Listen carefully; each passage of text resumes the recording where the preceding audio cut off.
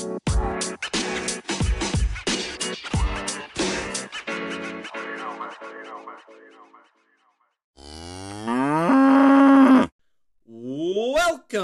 to Ole Walls House. It's your main man and host. It's me, Ole Walls, and I'm back. Number 20. Episode number 20. How about that, ladies and gentlemen? We are here for the 20th episode of Ole Walls House. I don't know about you, but I can't quite believe it. But here we are. I'm back for 20. We got a fun show coming up this week. Before we get to that, let's do just a bit of housekeeping. You guys know the deal. I'm just going to ask you to comment. I'm going to ask you to rate. I'm going to ask you to subscribe, review, share it with your friends and family. If you feel like supporting, the link is there. If you got questions to ask, send them in. I love answering questions. You guys should send more of them. So, again, I appreciate all of you guys. Thank you so much for having fun with me while I do this. Just a couple of milestones I'm going to touch on real quick. By the time this comes out, it's only going to take a couple of people. We're going to be over 1,000 listens, downloads, views, whatever you want to call it for the podcast. I never saw that coming. So thank you guys so much. I thought it'd take me 100 episodes to get to 1,000 listens. So thank you so much. The podcast has been listened to in 6 countries now. We just added a 6th in Germany to go with the U.S., Lithuania, Kenya, Canada, and Australia. How that's happening, no clue. Ton of states in the U.S. are listening. Pennsylvania, Minnesota, New York, Wisconsin, Illinois, New Jersey, Michigan, Virginia, North Carolina, South Carolina, Ohio, Georgia, Florida, Missouri, Connecticut, Colorado, Arizona, California, Delaware, Kansas, Texas, Washington, Oklahoma, D.C., Rhode Island, Nevada, Hawaii, Nebraska, Tennessee. So for all of my listeners out there, thank you guys so much. I appreciate all of you. And I just hope you're having even a smidge of the fun I'm having with this. So, got a fun show here. Got a guest. Coach Jeff Slanovec, everybody's favorite coach, is back. He's going to talk a little golf with us as well. I don't know if I ever mentioned in our conversation that he is also the head golf coach at FDU Florham. So, the guy's multi-talented, folks. Also, I made an appearance on another podcast. I was on Shoot Your Sports Off the Cuff podcast with Richie and Jimbo. You can find them. They've got a website, shootyoursports.com. They live stream their show on Twitch. I think it's also, shows up on Twitter, comes out on Spotify and all the other places. So I was on with them on Wednesday of last week. Was on with them for 30, 40 minutes or so. Had a good time. So check that out and check out some of their other stuff. They're good guys. I really appreciate them, having me on. So give them a try and at least listen to my show on them. Make my show the best performing one there was. So, all right, everybody, let's waste no more time and let's get right to it. Okay, ladies and gentlemen, back this week, Coach Jeff Slanovec. He's not getting an entire resume this week because he's not here to talk basketball for the most part. We may touch on it, but we're here to talk the PGA. We're recording this minutes after the conclusion, and holy shit, what a tournament that turned out to be. Jeffy, welcome back to Ole Walls House. What are your thoughts, man? Thanks for having me. It was a crazy afternoon. It was Mito Pereira's afternoon to give away, and he gave it away. Yes, very much so. And I know we were just chatting quickly before we went live here. This tournament wasn't great for long stretches. I mean, Saturday was okay at best. I mean, Thursday and Friday was what it was. I mean, Thursday and Fridays are relatively the same. But then the early portion of today, Rory tries to get it going, but really couldn't. And we just kind of were talking it out. Like, it didn't really make a good turn until the leaders got to like 7, 8, 9. And then Justin Thomas made that birdie on 12. I mean, this took a tournament from being one that's forgotten forever to an all-time great tournament. Yeah, it was really, really close to being one that you kind of just see the guy at the top of the leaderboard hang on enough on Sunday that it makes you forget that other people kind of made a charge. Mm-hmm. maybe that was aided by the fact that the broadcasters just kept reminding you that everybody who had led at Southern Hills for 54 holes won the event. So it felt like Mito was going to just be able to do enough. You heard him say after that he didn't play well today. That was kind of an understatement. What he shot was probably close to as good as it could have been, at least going up to 18. A lot of his big putts that he made were from par. But then all of a sudden, like you said, right about the turn of the back nine, JT playing his first couple holes on that side makes back-to-back birdies. And a lot of the other people in that top group just made pars and bogeys. And before you know it, a leaderboard that had a bunch of 6s, 7s, 8s, and 9s became a whole lot of 4, 5s, and 6s. Yeah, it was... I mean, what did Mito shoot? Let me pull this up real quick. He shot 75. 75, correct. That was easily an 80. Easily. And I know he kind of fluffed a couple away on 18 and, you know, maybe cut him a shot there at 18. I'm sure as soon as he chipped that ball off the green, he was fucked. But he got up and down from so many dumb situations from, like, right out of the gate today. I mean, he got up, he maximized what he was going to get out of that round. I mean, am I seeing that incorrectly? No, that's exactly. It felt like there were so many times where he was going to come back and he just didn't. And everybody kind of just hung around until they didn't hang around anymore. Like, that's really what it felt like. Yeah, they all had some birdie opportunities at different times. And obviously those couple guys at the top made a few throughout the day. But everybody at the top of that leaderboard was just holding on for dear life at so many different points in the round, including Zalatoris for a lot of the round. And then he obviously comes back and makes a big birdie on 17 to give him a chance. A huge up and down on 18 after a poor tee shot there in regulation left him a long way in. And all of a sudden he's in a playoff because of how many people backed up to him. And then all of a sudden he's in the lead with JT. Yeah, I wrote in my notes, and I wish I would have put a timestamp on it, but I wrote Willie Z on a roller coaster was my note. I really wish I would have known when I did that. It had to have been somewhere in that, you know, stretch of 4 to 7 for him, because he went birdie, birdie, bogey, bogey. And even before that, I think his pars, if I can remember right, were not just normal pars to start the day. So it was, like, looking back on it, we're going to remember this as a great tournament, and it got saved by the last probably 3 hours, really. Without question. Maybe not even the last 3 hours, because it really wasn't until the middle of the back nine where you actually felt like those top guys were actually going to come back. I know we were texting throughout, and it felt like if you didn't get to 6 or 7, it wasn't going to be enough.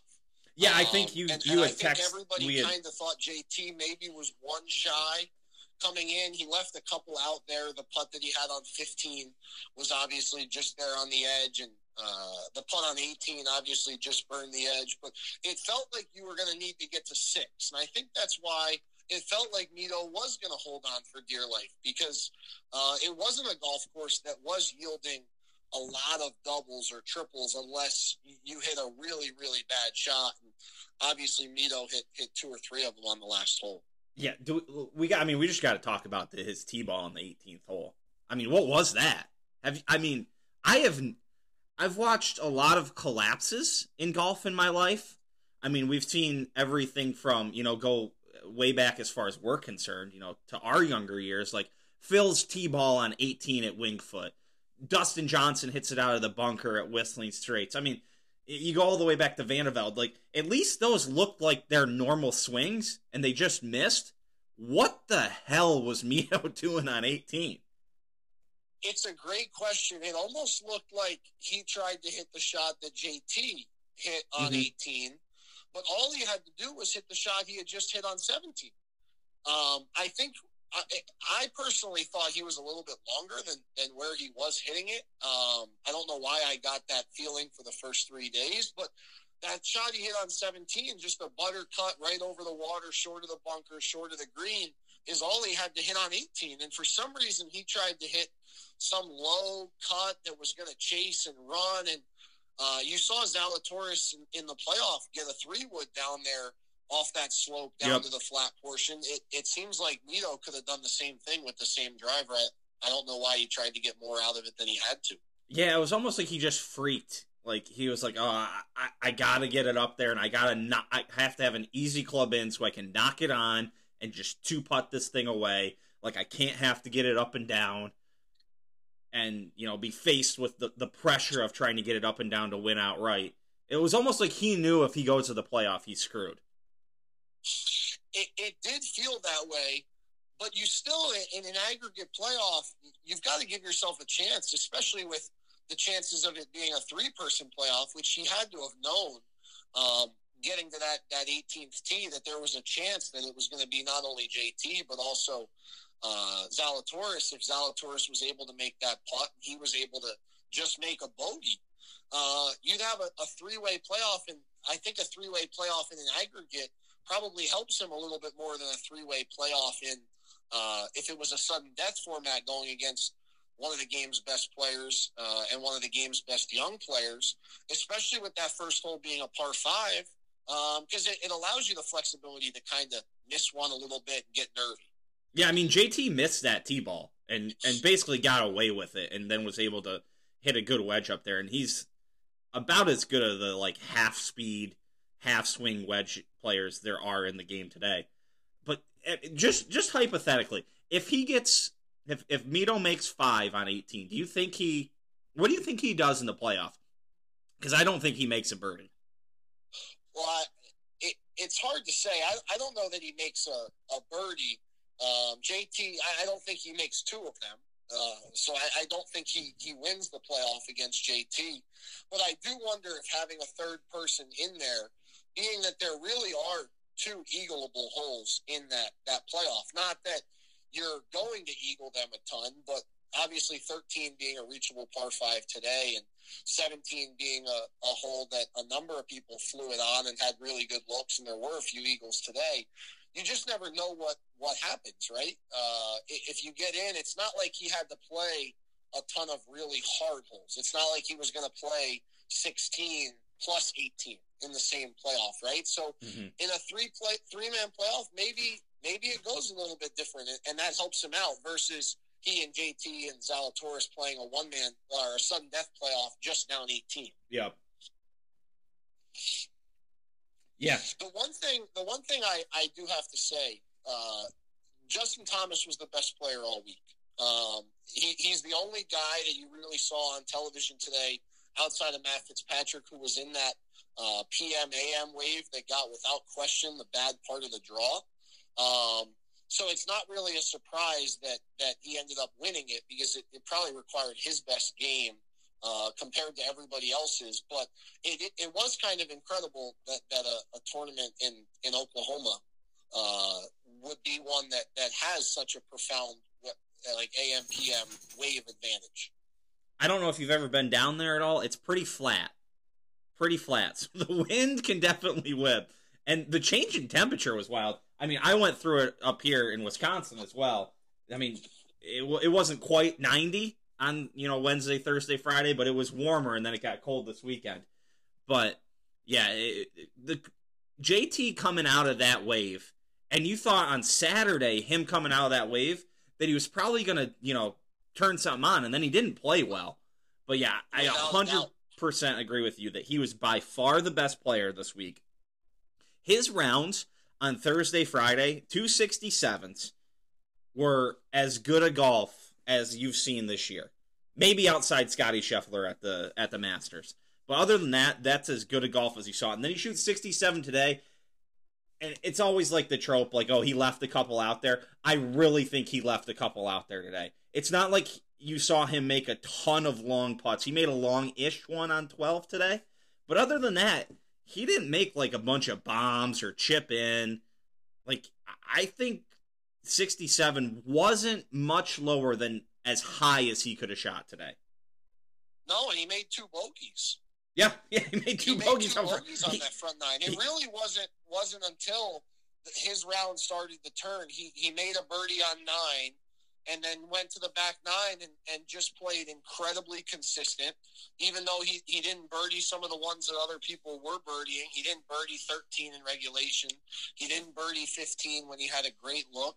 He did take advantage of 17, and those two other birdies at that time, like we talked about, that allowed him to kind of just keep shooting up the leaderboard, almost in a fashion that it was not like Rory. Rory comes out of the gates, makes 4 birdies in 5 holes, and you think there's going to be a huge wave that just ripples through the leaderboard. And then that quickly ended with a bogey immediately following that, and you kind of never really – you saw him on TV, but you never really heard from him again after that. Whereas JT just kind of hung there waiting for someone to fall, and all of a sudden everybody did. Yeah, we'll get to Rory in a second.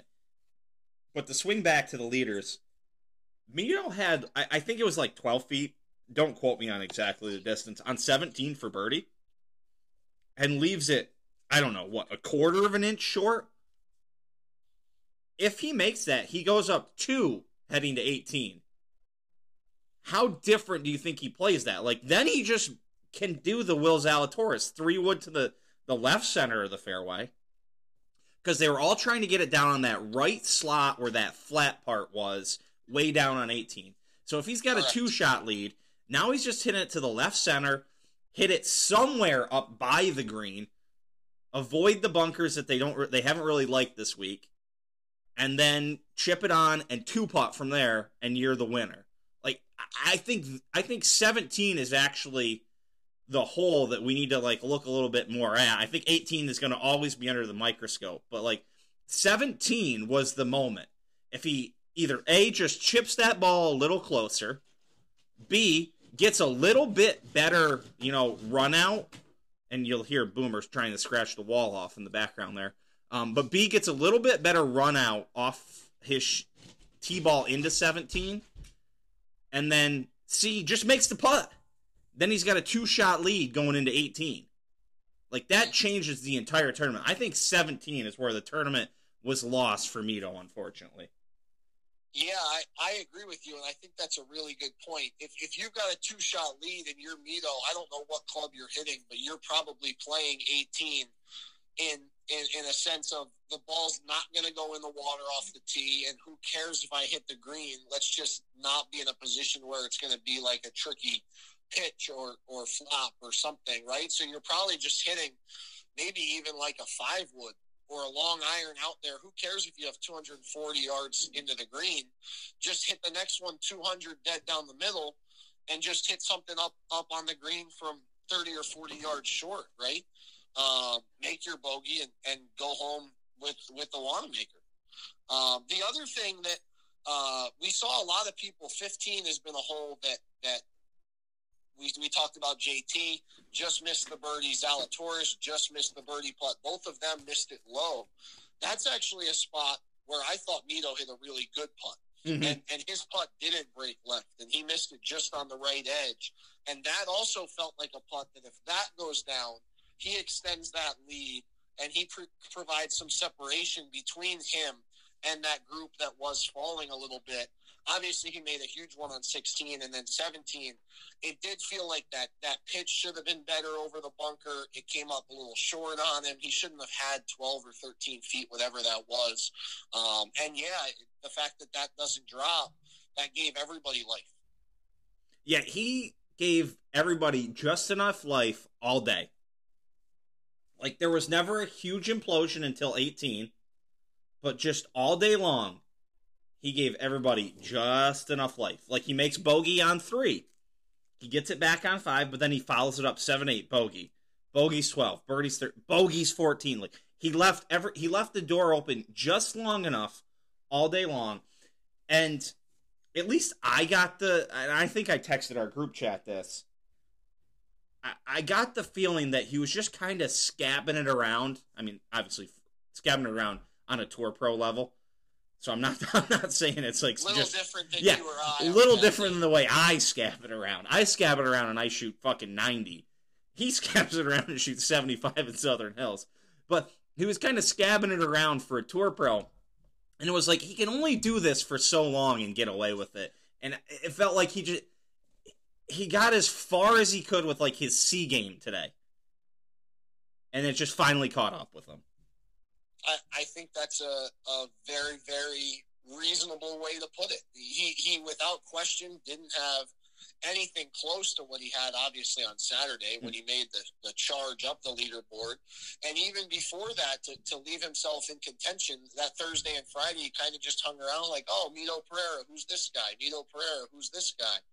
And then he does it on Saturday, and C game is probably a little bit nice. As we had said, even if he bogeys 18 and doesn't double, it's still 74, and it felt like there wasn't really a whole lot out there that, besides really, I guess, 15 and 17, that it felt like he kind of could have gotten those, but there were some really bad ones in there, too, where it could have gotten worse. That's C is probably the best that you'd give him, and C is not going to be good enough for a guy looking for their first ever win and trying to do it during a major championship. No, not at all. And I think, I'm just going off memory, I think he was something like 8 or 9 over on 7 to 12 for the whole week. I think that's what I saw. I know he was, I think I saw after he bogeyed 8, they flashed a graphic that he was like 7 or 8 over on 7 to 12. So, I mean, that stretch of holes. Looking very quickly, he was 7 over 7 through 12 just on the weekend. Oh, just on the weekend. Wow. Yeah, those stretch of holes really got him. On Saturday, he went par, bogey, bogey, bogey, par, bogey. And then today, he goes bogey, bogey, par, par, par, bogey. Yeah, that's the whole tournament for him, is the weekend on those holes. And he was able to rebound from it on Saturday, just couldn't do it on Sunday. I will say this. One big prop for this dude. He walked off the 18th green after doubling his way out of a playoff for not only his first ever major win, his first ever win on the PGA Tour, period, and walked right into an interview. Like, I will give the dude props for that. Like, he didn't run and hide. Like, he went up there. Like, it was like, it didn't go my way. I'm pretty sure English isn't even his native language. Like, he just went up there and took it. So, big props to the dude for doing that. Yeah, I think Darren Ravel, everybody's favorite person out there, tweeted that he lost $1.83 million on the 18th hole to step up to the microphone and do an interview with Amanda Renner. It speaks volumes. I know they said that he made some fans this weekend. I think that helps. I think sometimes hearing from those guys, not just when things are going great, is something that we as viewers and as fans of all sports enjoy to see. But if he can step up and own it, I think we should force some of these other people to be able to do the same. Yeah. So first place this week takes home $2.7 million, and I think he finished T5. So fifth place was $600,000. So that'll get split up a little bit, but somewhere in the range of $1.8 million. That hurts the bank account just a smidge. Let's talk a little golf course, like the golf course itself. First of all, the choosing of 13, 17, and 18 was absolutely perfect. Those are incredible holes to use for a 3-hole aggregate playoff. Like a reachable par 5, a drivable par 4, and then a tough par 4 to finish. You couldn't pick 3 better holes. Maybe if you could mix in a par 3, but and routing always plays a factor in this. Like, you got to get lucky and have the right routing, but the fact that they have those 3 holes as the finishing holes, and so many times it feels like there's the right answer that they just don't do, but this one, perfect. Hats off to Southern Hills or the PGA or whoever decides this. That was perfect. What kind of thoughts on the golf course did you have this week? I thought it was incredibly fun to watch. I know there was a lot of talks about the hitting over of greens from tees because of how much length they've added to the golf course since it has hosted majors before. You didn't really see that on the actual broadcast, but some of the videos that were going around social media obviously made it a little bit funny. I think the players seem to navigate that okay. I thought it was a fantastic golf course. Quickly to touch on the routing in the playoff, like you had said, there are so many times that a tournament goes to a playoff and we all yell at each other in the chats, yelling at the TV at the same time about how stupid it is that they're playing a 440-yard par 4 over and over and over and over again. Like the Masters. Like, as great as the Masters is, that the Masters playoff is 10 and 18 just back and forth with how many great holes there are out there. And again, I know, like, the logistical and the routing of it matters, but, like, there's a great example.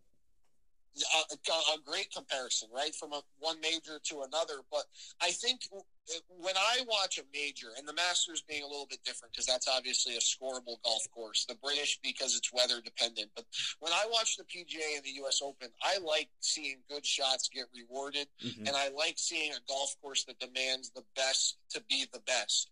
But when you get to a playoff, I don't want to see guys grinding over 3 holes like 18. Right, I don't want to see guys trying to make a 45-footer after hitting a really good tee shot to the proper side of the fairway and drawing one in there to take off the short-sided miss and leaving themselves 30 feet. And the first guy to make a long putt wins the major. I thought it was great that they did that where the routing obviously worked, but you get holes in there where guys can hit really good shots and make birdies. The only thing that I don't know how you necessarily do it, but I think it led somewhat to the type of leaderboard that we had going into today. Obviously, the green speeds being a little bit slower because of how big and how undulated they are. That definitely, with the wind, made it feel like there were a lot of some of the top Americans and some of the top players in the world who struggled because of them being used to playing on incredibly fast greens. I don't think that it's a surprise you have some guys up there like Mito Pereira and Matt Fitzpatrick and guys like that who are maybe a little bit more accustomed to playing some greens that are a little bit slower. And what's accustomed over here, obviously they've had a week to get used to that. And maybe Southern Hills couldn't make them faster because of those things that were mentioned. But that seemed to be something that a lot of guys struggled with those first couple days. I know day 2, JT said after his 67, he expected to get fresh, great greens, and they couldn't even cut them after the first day because of how much wind was coming. So that being the only thing that for me, you wish is a little bit better because, as we've talked about many times, who cares what the golf course is tee the green? You want to be able to play courses that have good greens. Yeah, and they kind of hamstrung themselves because they got really worried about the wind, so they didn't cut them. What was it, Friday morning? Yep. And like you said, you don't want a Shinnecock 2.0. Yeah, the ball won't stay on the green anywhere. Exactly. So they're gonna shade, especially in like today's social media world. They're gonna shade away from that.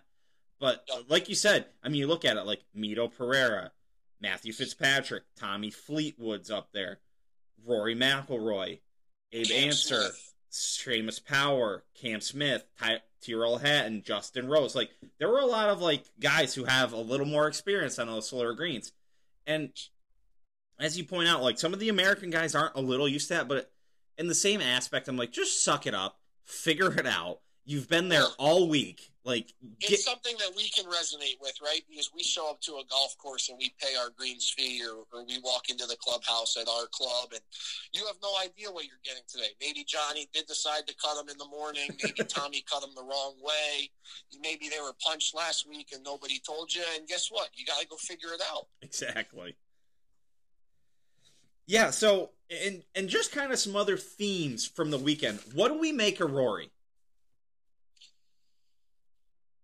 I think that's going to be one of really, since he's blown the lead at the Masters, the question has kind of always been the same. There might not be a player on tour, maybe more now than there were then, who have the ability to do something like he did, where he birdies 4 out of 5 holes, and you think he's got a chance to shoot major championship record or something. You obviously see what he did at the Masters, where he backdoors a top 5 or whatever that was, but yet is really never in contention. he's got the ability to go so low like he did on Thursday, and he just doesn't seem to have the ability to do it for 4 straight days in a major. And you see it every once in a while. I know Bay Hill's the one that pops to mind from a couple of years ago, where when you get that's Rory for 4 days, you're like, this is the perfect golfer. He hits it long, he hits it straight, he makes putts, he's got every shot, and he just doesn't seem to be doing it anywhere near as often. And obviously you can attribute it to being married and having a kid now and all that kind of stuff, but you still see the glimpses. And I think because we see the glimpses like you did on Thursday, like you did the first 5 holes today, we always want more, right? But he is a guy that just seems to kind of keep getting passed in the world ranking by all these other guys who just do it more consistently. Mm-hmm. Yeah, and he's an anomaly. Like, he hasn't won a major since 2014. That's incredibly hard to believe. Wild. Like, that's 8 years ago. Just shy of 8 years. It was the PGA of 2014 where they finished in the dark with him and Phil and Ricky were in the group ahead of him, I believe. So that's August of 2014. He has not won a major since then. And the craziest part is probably what he was leaving that major, right? By far the best player in the world. I can still remember reading a tweet. I don't even remember. Maybe Ryan Russillo was like, saying you don't watch the PGA Tour because Tiger isn't playing, because Tiger was kind of in one of those stretches where he was hurt. With what Rory is doing right now is like saying you don't watch the NBA because MJ's gone while watching Kobe Bryant score 81 points. Like, he was unbelievable. Like, he drove it straighter than anybody. He drove it farther than anybody. He hit his irons better. His wedges were still a little suspect at the time, but he still putted well. His short game was good. I can remember he was the year he I think he won Doral in like 2012 or 2013 and was just getting up and down from everywhere. Like, he was undoubtedly the number 1 player in the world, no questions asked, and was on his way to, I mean, I don't think anyone ever thought he was going to win 14 or 15 majors, like, realistically, but I don't think there was any doubt in most people's minds that he was going to get up in like that Arnold Palmer, Tom Watson, like 6, 7, 8, 9 kind of range. And I think we all thought it was a given.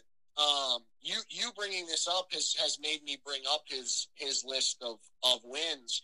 He wins at only the biggest and the best golf courses, but also some of the most difficult at times. Like, his stretch at the first half of the 2010s, I mean, he won at Quail Hollow. He won the U.S. Open at Congressional by almost 10 shots, right? He wins at the Honda Classic, one of the toughest tracks on tour, right?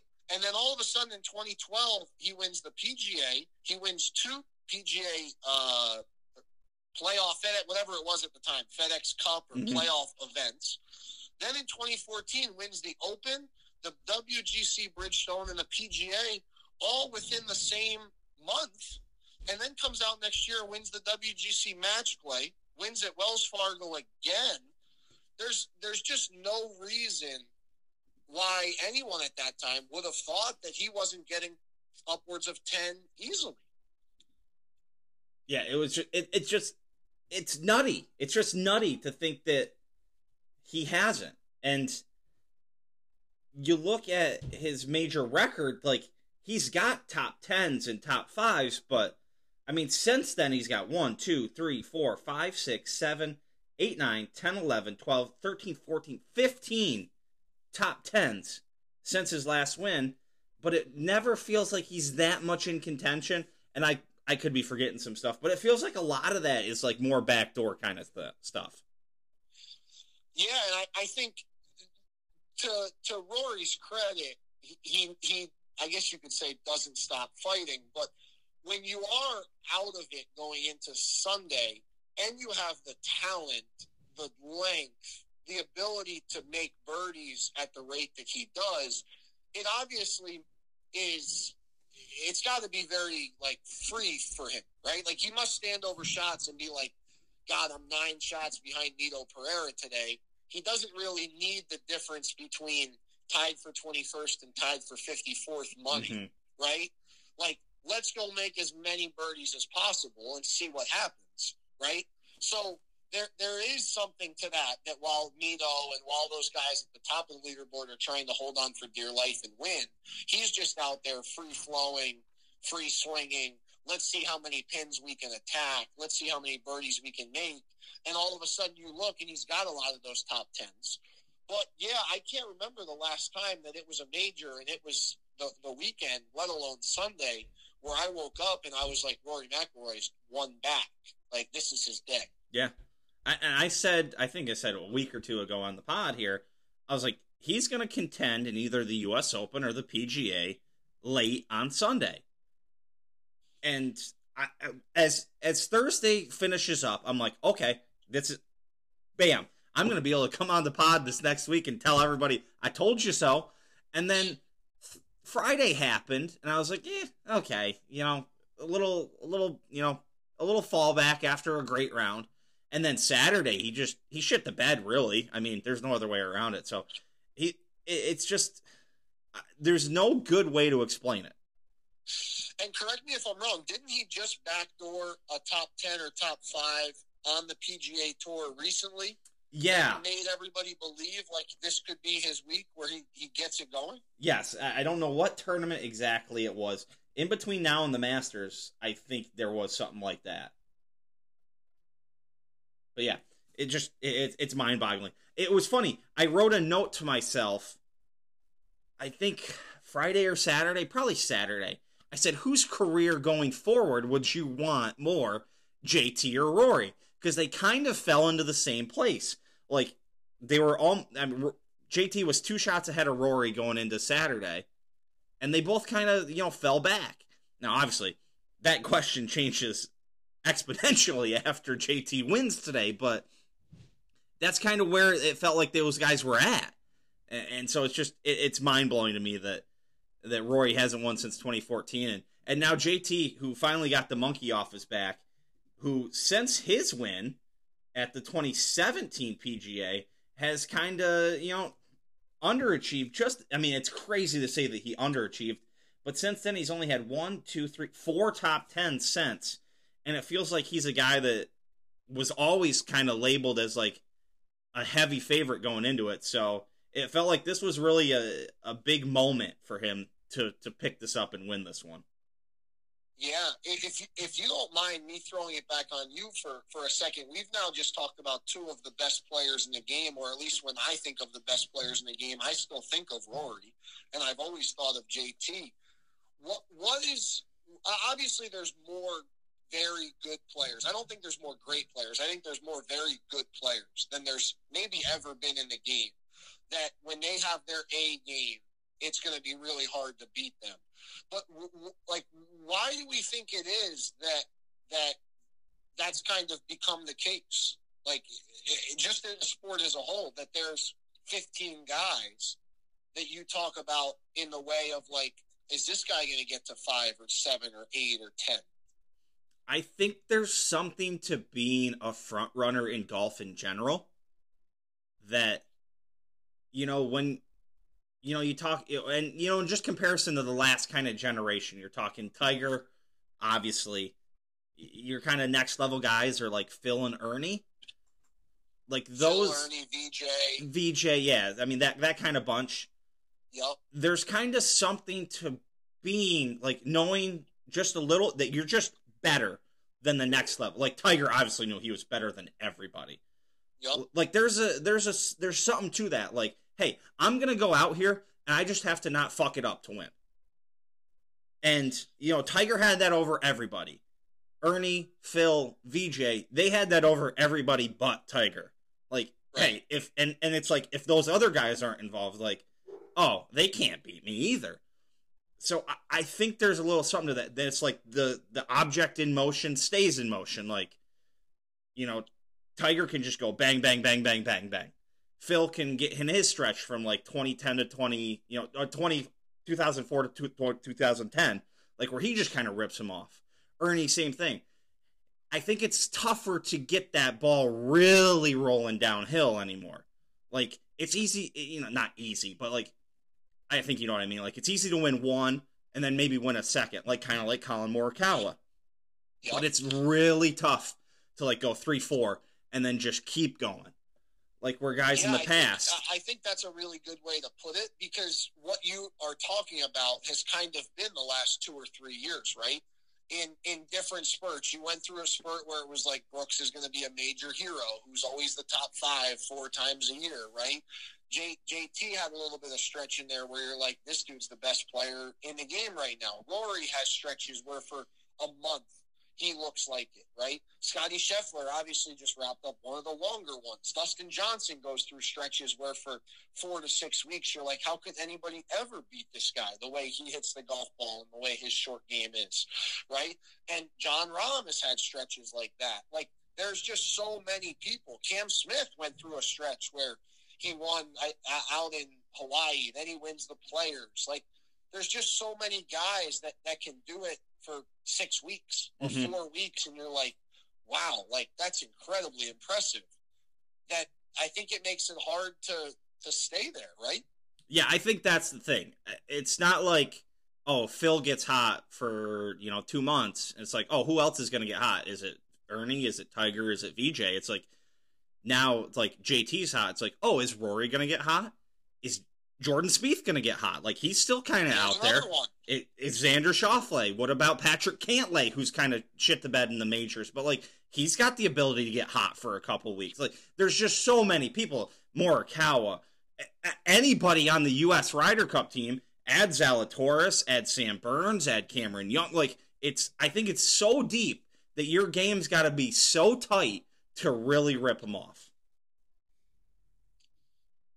I couldn't agree more. I think it's what makes it both fun and frustrating as fans of some of these guys, because you want to see that top tier all the time out of whoever it is that you're hoping for, and it's just there's too many guys that they get a hot putter for a week, and then the next week they still have a good putter, and the ball striking matches it. Mm-hmm.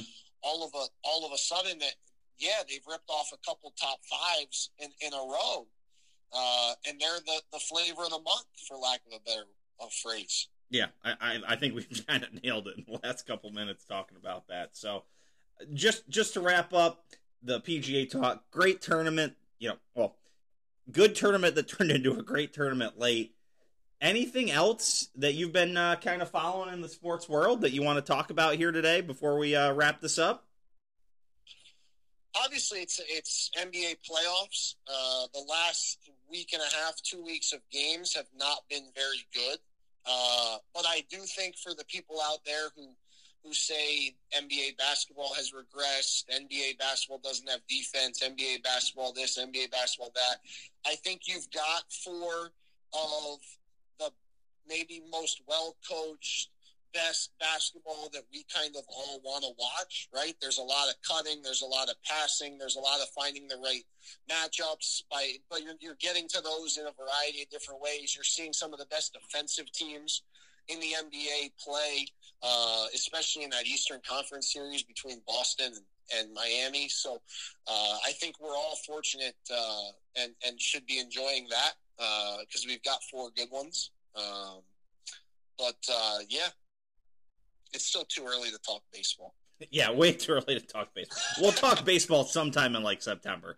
And I guess the one other thing I must add is that I'm not a hockey guy by any means, but boy, was that weekend at Game 7's fun. That was pretty fun, yes. As a new hockey fan, that was a lot of fun. And as a guy who's kind of come back to watching a little NBA, the conference semifinals were a lot of fun. Like you said, the conference finals thus far have been okay. The Miami-Boston series has been better. But I'm still kind of keeping my eye on it. The finals could turn into a good matchup. So, agree.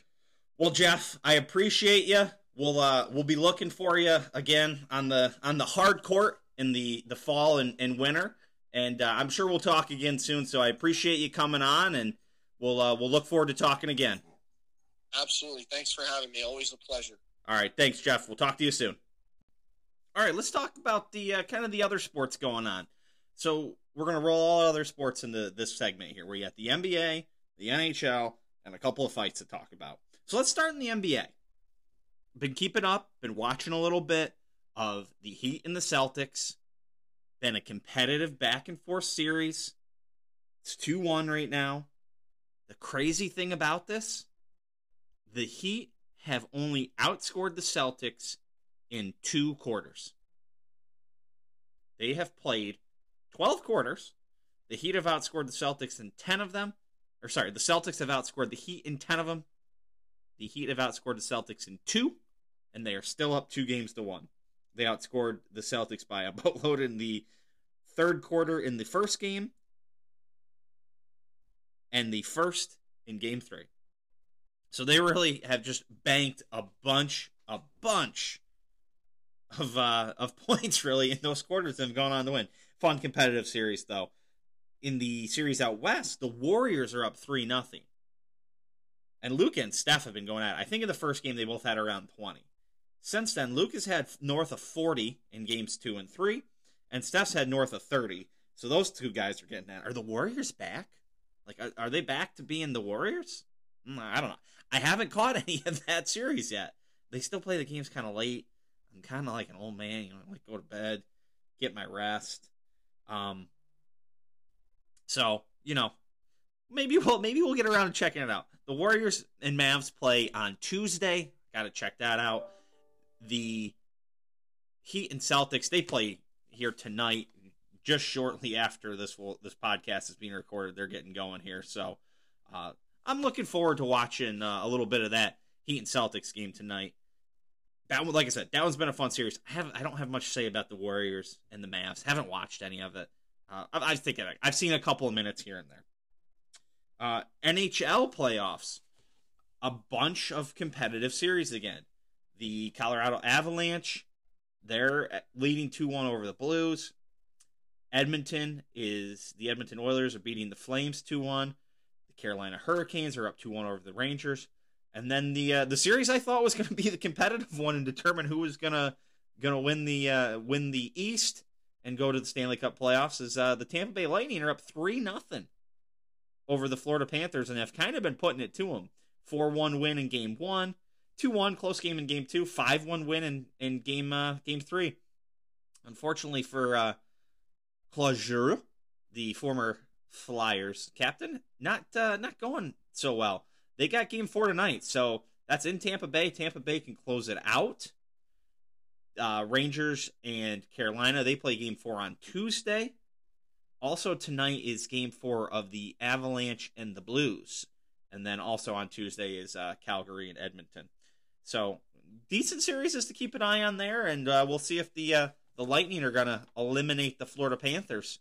I had that when I said that was the series that I thought was going to determine it, I thought the Panthers were going to win it, to be honest. Maybe I was just blinded by a little appreciation for Claude Giroux. In the fight world, I didn't catch any of these, but Holly Holm lost a 5-round decision. I had said when I appeared on the Off the Cuff podcast that one was kind of a toss-up. There was some discrepancy about the decision in the scoring, I believe. I think it was a split decision, if I'm not mistaken. Again, don't quote me on that. I haven't looked into it too hard. I didn't watch the fight either. So, kind of a tough loss for Holly Holm in her comeback fight after being off for about a year and a half. In the boxing world, David Benavidez, former 2-time 168-pound champ, gets a third-round knockout TKO of David Lemieux. That leaves him kind of in flux again. He's been in flux ever since he's lost his title twice. He's never been beaten.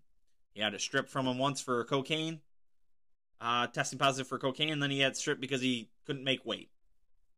So he's kind of hurt himself in his whole not having the right fight for himself, because many people think he is as good a chance to beat Canelo Alvarez at 168 as anybody. And by him kind of screwing himself out of that belt, he's lost his opportunity to fight him when he had that belt that Canelo wanted. So I think I think I've mentioned this before. I think the best route for Canelo is go fight Triple G back at 168 in the fall, and then get to all these guys that are signed up with the PBC at, from 160 to 168. Jermall Charlo and David Benavidez specifically. Fight Triple G in September, and then those are his 2 fights next year, whatever order he wants. I think he definitely beats Jermall Charlo, and I think him and Benavidez is a great fight. So, David Benavidez kind of up in the wings. What he should do is he should just fight Jermall Charlo. Jermall Charlo fights Mage Shalecki here shortly. That's a stupid fight. He's still at 160, but he's talked about 68. He should go up to 68. He should fight Benavidez. That's a good fight. And then the winner can fight Canelo in 2023. And then he's like, that's a good win to demand that fight. So, elsewhere, Janabek Alkamahuni, I'm just going to call him Janabek. I'm not even going to try any farther. He gets a second round TK over Danny Diggum. He wins a interim belt at 160. I think that's the belt that Demetrius Andrade is possibly going to be relinquishing, so he can move up to 168, but none of the dudes at 160 are going to fight this guy. They're going to duck this dude for a long time, I think. He looks good. And then this weekend, Tank Davis fights another one of his, tune-up showcase fights on pay-per-view. He's fighting Rolly Romero. There are people saying Rolly Romero's going to win. I don't know. I don't see it. I think Tank's a pretty good fighter. I just think he's been fighting bad competition. But I think he's a good fighter, and this is apparently his last fight on his deal with Floyd Mayweather's promotional team. And, hopefully he beats Rolly Romero, and then he can go in, and there's a lot of good fights for him at lightweight. Lomachenko, Devin Haney, George Kambosos are going to do some stuff the rest of this year, but coming out of that, there's Ryan Garcia. There's good fights to be made there for him. And he's, I think he's in his late 20s, maybe 28, 29. It's a good time for him to get into that stuff and get some good fights in him. So, I will not be paying for this pay-per-view. He's been fighting just absolute dog shit fights for pay-per-view. No chance. And I think the pay-per-view numbers have been crumbling a little bit, but you just can't put bad fights on pay-per-view. There's enough marginal fights that are on pay-per-view already. You can't put bad fights on there, and this is a bad fight, because I think Tank beats this guy up and beats him pretty good. So, hopefully he wins, and even if he stays with Mayweather, hopefully they just start fighting like the other guys. But if not, leave Mayweather and then go kind of float around as a free agent and fight whoever you want. So that wraps up the rest of our sports here for this fine weekend. Okay, everybody, let's do some of those passing thoughts of mine. And I'm going to start this out with just an absolute golden one that I experienced over this weekend. So I had, it was Jesse Kelly tweeted something about that Hassan idiot. I think he's the nephew of Cenk from the Young Turks. He tweeted something stupid. And Jesse Kelly's question was, is this guy really this dumb, or is he just lying on? I've listened to some of his videos, and I tweeted Jesse Kelly. I can assure you he is that dumb. And I'm not a big, I tweet my shit on Twitter and, retweet some stuff here and there and tweet about some boxing or some sports or, tweet out the podcast when I put it out. But I'm not big into it. So, I don't get a lot of engagement.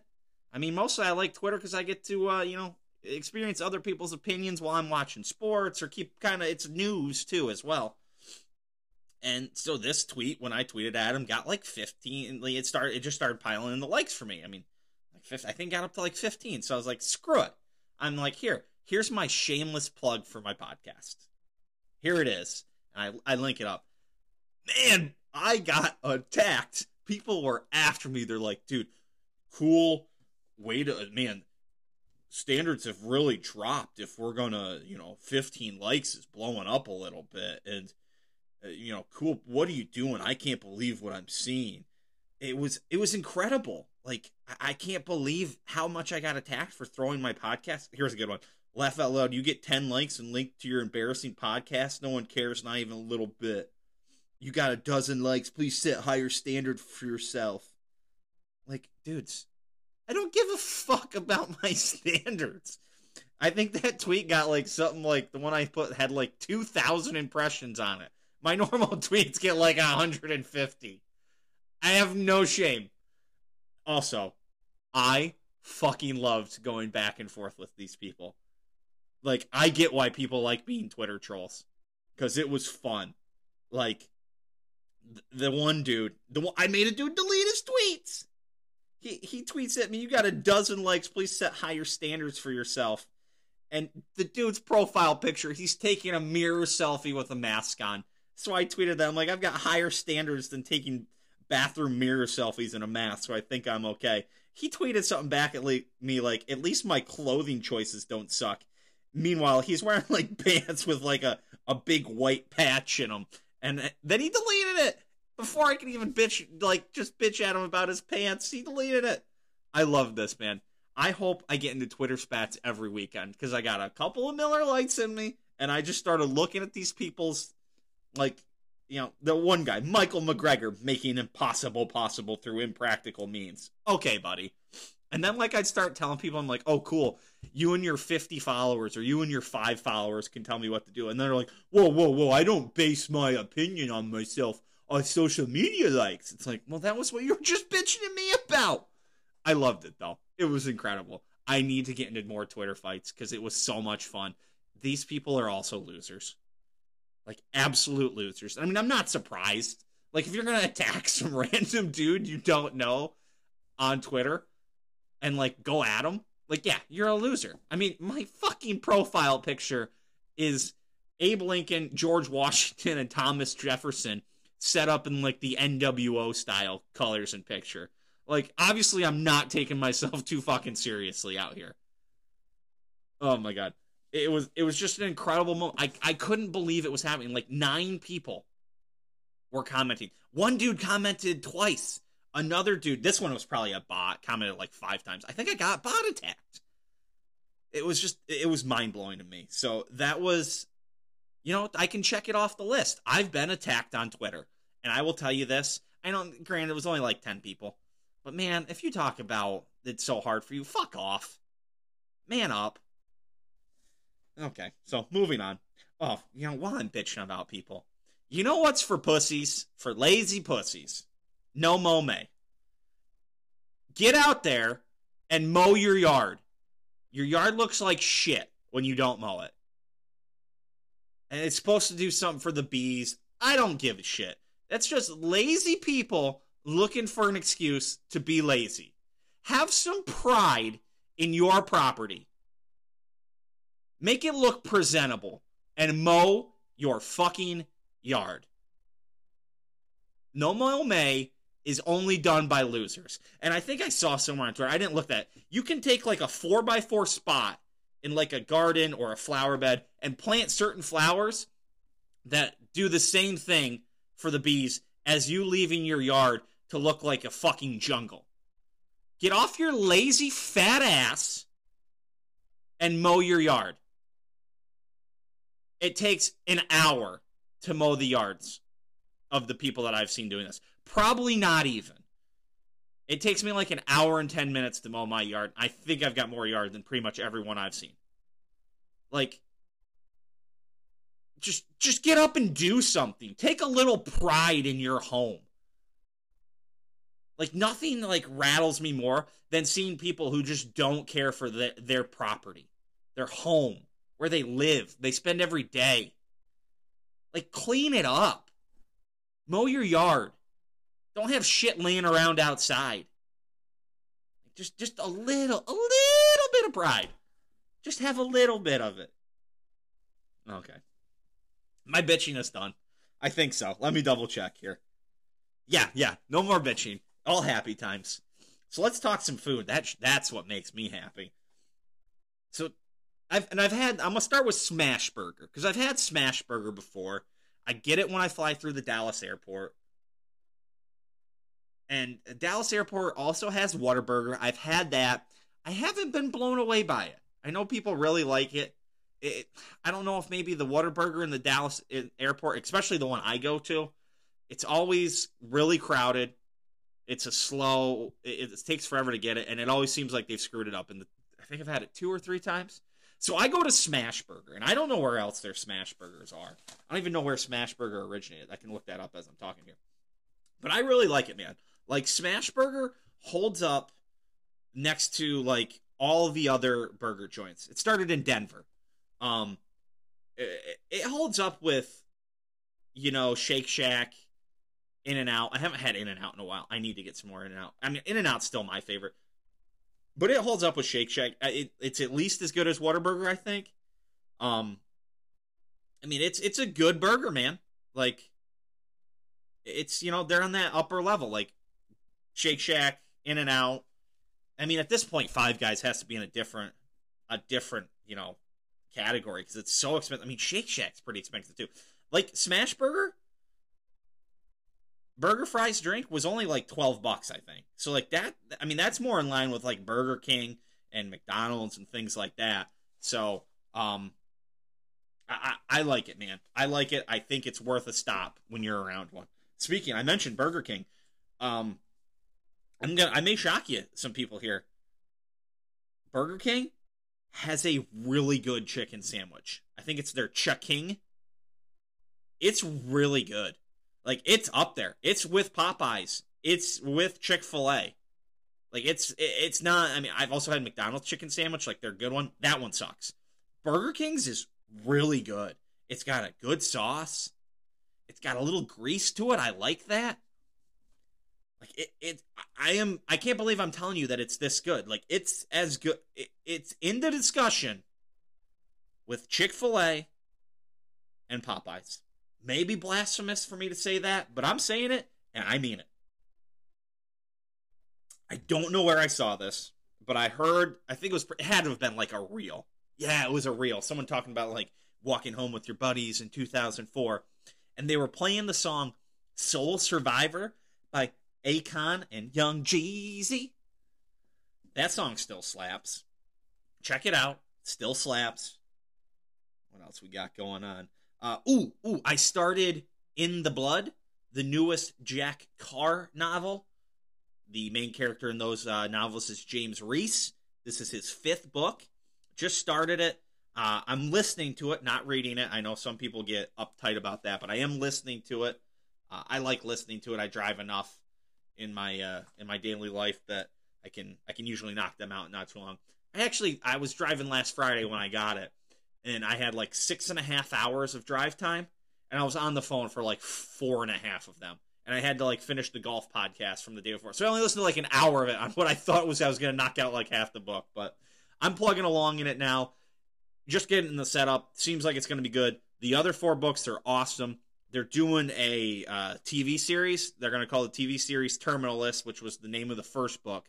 That comes out in, I think, July 1st on Amazon Prime. Chris Pratt is playing James Reese.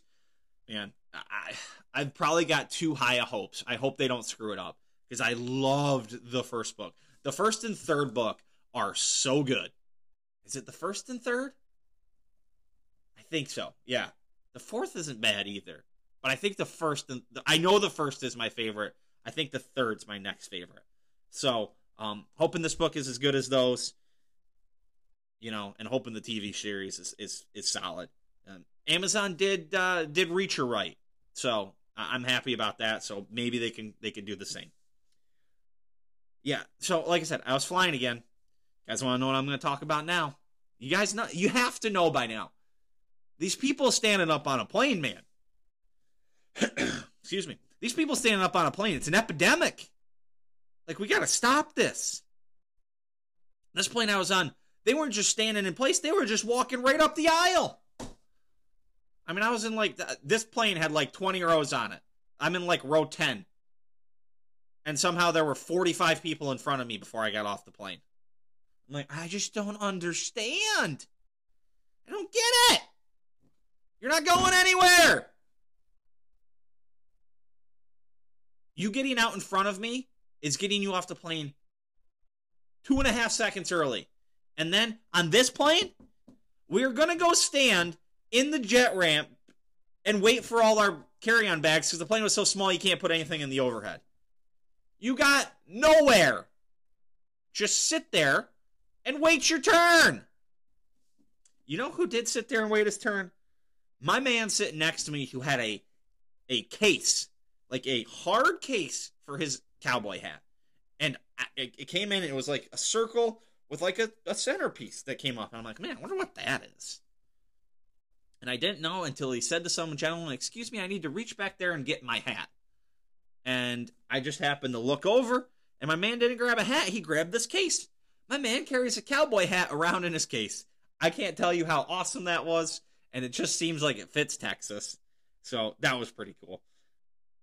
Talked a little music just before. Whatever happened to Theory of a Dead Man? Anyone know? Anyone used to listen to them back in the day? They were big when I was in like high school and just starting college. They just disappear off the face of the earth. I mean, that kind of music's kind of out of vogue, as they would say. But I just wonder what happened to them. They had some good tunes. What else we got?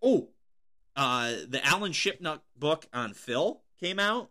I haven't read it. I haven't really even seen many excerpts, but the one I did see, this one is incredible. Gary McCord used to bet with Phil during tournaments. He would be up in one of the towers on like a green, he'd be stationed at the 15th green. And when Phil would hit his ball onto the green, Gary McCord would like flash hand signals down to Bones and be like, oh, that's a 3-1 odds, 2-1 odds, 4-1 odds. Bones would acknowledge him, would go over to Phil, tell him what, McCord relayed down to him, and then Phil would look up and either shake his head yes or no about whether or not he was going to make the putt. And then McCord would either have to drop money down or Phil and Bones would give money to somebody to toss up to McCord. Like, in the middle of the tournament, these two are doing long-range, like, betting odds over what putt Phil's going to make. I think that's absolutely incredible. So, that was my favorite thing I'd heard thus far. Let's finish up my passing thoughts with a couple TV things. Finished season 2 of The Wire. It was okay. It took a little bit for it to get going. They kind of had, spoiler alerts, guys, this TV show's only been out for like 20 fucking years now. So, they kind of spread out all the different like characters and got them in different, police units, and they had to bring them back. So it took some time to do that.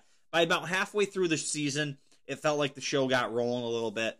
Not nearly as good as the first season, but damn, that first season was really good. So that was going to be hard to top. But I enjoyed it. I'll start season 3. I'm not in a rush.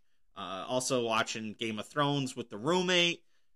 So I'm not in a hurry to get to it, but it's my treadmill show right now. Weather's getting a little nicer, so I'm doing a little more outside running. So yeah, it's I've enjoyed it. I'm gonna keep watching it. Season 2, not as good as season 1. Something I rewatched, and I've rewatched it now over the weekend, or past week too. The Last Dance. I think I talked about it previously. Man, what an incredible documentary. I mean, documentary might be, I know some people say, oh, it's not a documentary because Michael Jordan had. Whatever it was, it's incredible. And there's just still a couple of things that like really popped in my mind. Somebody told Michael Jordan there is no I in team, and he's like, yeah, but there is in win. I don't know if he says, I've seen the quote credited to him, but there is a I in win, motherfucker, which seems like something he would say just from watching that. One of the other things about MJ that I found so interesting, like they're talking about when the Pistons walk off the floor after they finally beat them in the 91 Eastern Conference Finals. And Isaiah's like, oh, we didn't shake hands. And like they show all the videos of MJ like shaking hands the last 2 years. And he's like, just go watch the video. There's me shaking everybody's hand. And then Isaiah pieced out and doesn't shake his hand. Like, you can tell that still, like, deep in his soul pisses him off. And he, to this day, hates Isaiah Thomas. Like, his hatred for Isaiah Thomas to this day is incredible. Like, they show him, like, the producer hands him it. He's like, here's what Isaiah's saying. He's like, none of this is going to change my mind, but I'll watch it. And then, like, he's like, discards it immediately. Like, it's incredible. the hatred that sticks with him for Isaiah. Like, that dude writes people's names down. It's like, I hate you. I hate you. Just awesome. The shoes. Nike wanted to sell $4 million of Air Jordans. I think it was over 4 years. It may have been 3. But $4 million of shoes over 3 or 4 years. They sold $126 million in 1 year. 1 year. And MJ wanted to sign with Reebok. What? I mean, just absolutely changed how shoes are for basketball. Just incredible. The Bulls' black jerseys that they were wearing in that time frame. Temp. Also, I would turn the NBA on. They're always wearing different colored jerseys. Like, the home team's wearing the away jerseys half the time now, like the darks. Can we just go back? Can you have a home jersey, an away jersey? Throw in an alternate there. If you want to occasionally wear the alternate at home, I get it. But can my home teams wear white and my away teams wear their colored jerseys? It makes everything easier too. But those black with the pinstripes in them, the black Bulls jerseys, man, those were sharp, man. So they were also talking in there. It covers when the baseball strike happens, MJ basically just starts going to the Bulls practice. Like, just starts showing back up. Like, it starts as like come say hi, come stop in, and then like all of a sudden he's just there. Can you imagine in today's day with the media, Twitter, stuff like that, what all the speculation would be like? Like, there would be people posted outside there tweeting every day, 12:05, MJ walks in. It's 12:15, MJ is not back out. There would be full-time camera crews. There would be a breakdown every 4 minutes on ESPN. Like, people would be losing their ever-loving minds. And then when he came back, you know, the most perfect press release ever, I'm back.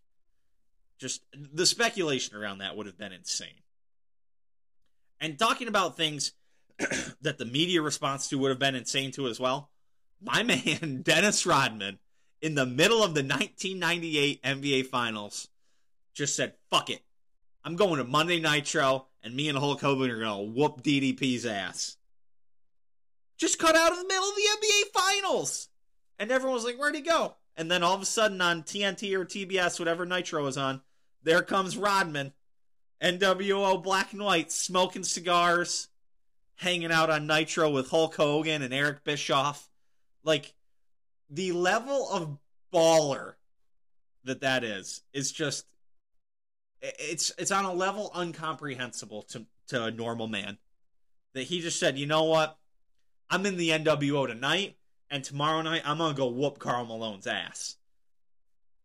And you can also tell the hatred Bob Costas has for Rodman in the couple of clips. And if you've ever watched those games from that 98 NBA Finals, Costas hates pro wrestling so much. Like, as much as MJ hates Isaiah, Costas hates pro wrestling that much. And you can just hear it coming out of that short little dweeb's mouth about how disgusted he is that Rodman and Malone would go do the wrestling in the... Fuck you, Bob Costas. So yeah, that's all my passing thoughts for this week. I know I kind of rambled a little bit on there, but I had some good things I felt like really rambling about. So let's get this thing wrapped up. Okay, everybody, closing time now. Let's get this thing wrapped up. So I appreciate all of you guys. Thank you so much for coming and hanging out. I appreciate Coach Jeff Slanovec for coming on, being our guest, talking about the PGA Championship. Really appreciate when we have people on. We'll definitely have Coach Slanovec on again. As I mentioned before, please go check me out on the Off the Cuff podcast. That's Shoot Your Sports Off the Cuff podcast with Richie and Jimbo. Had a great time there. Talked a lot of fun stuff.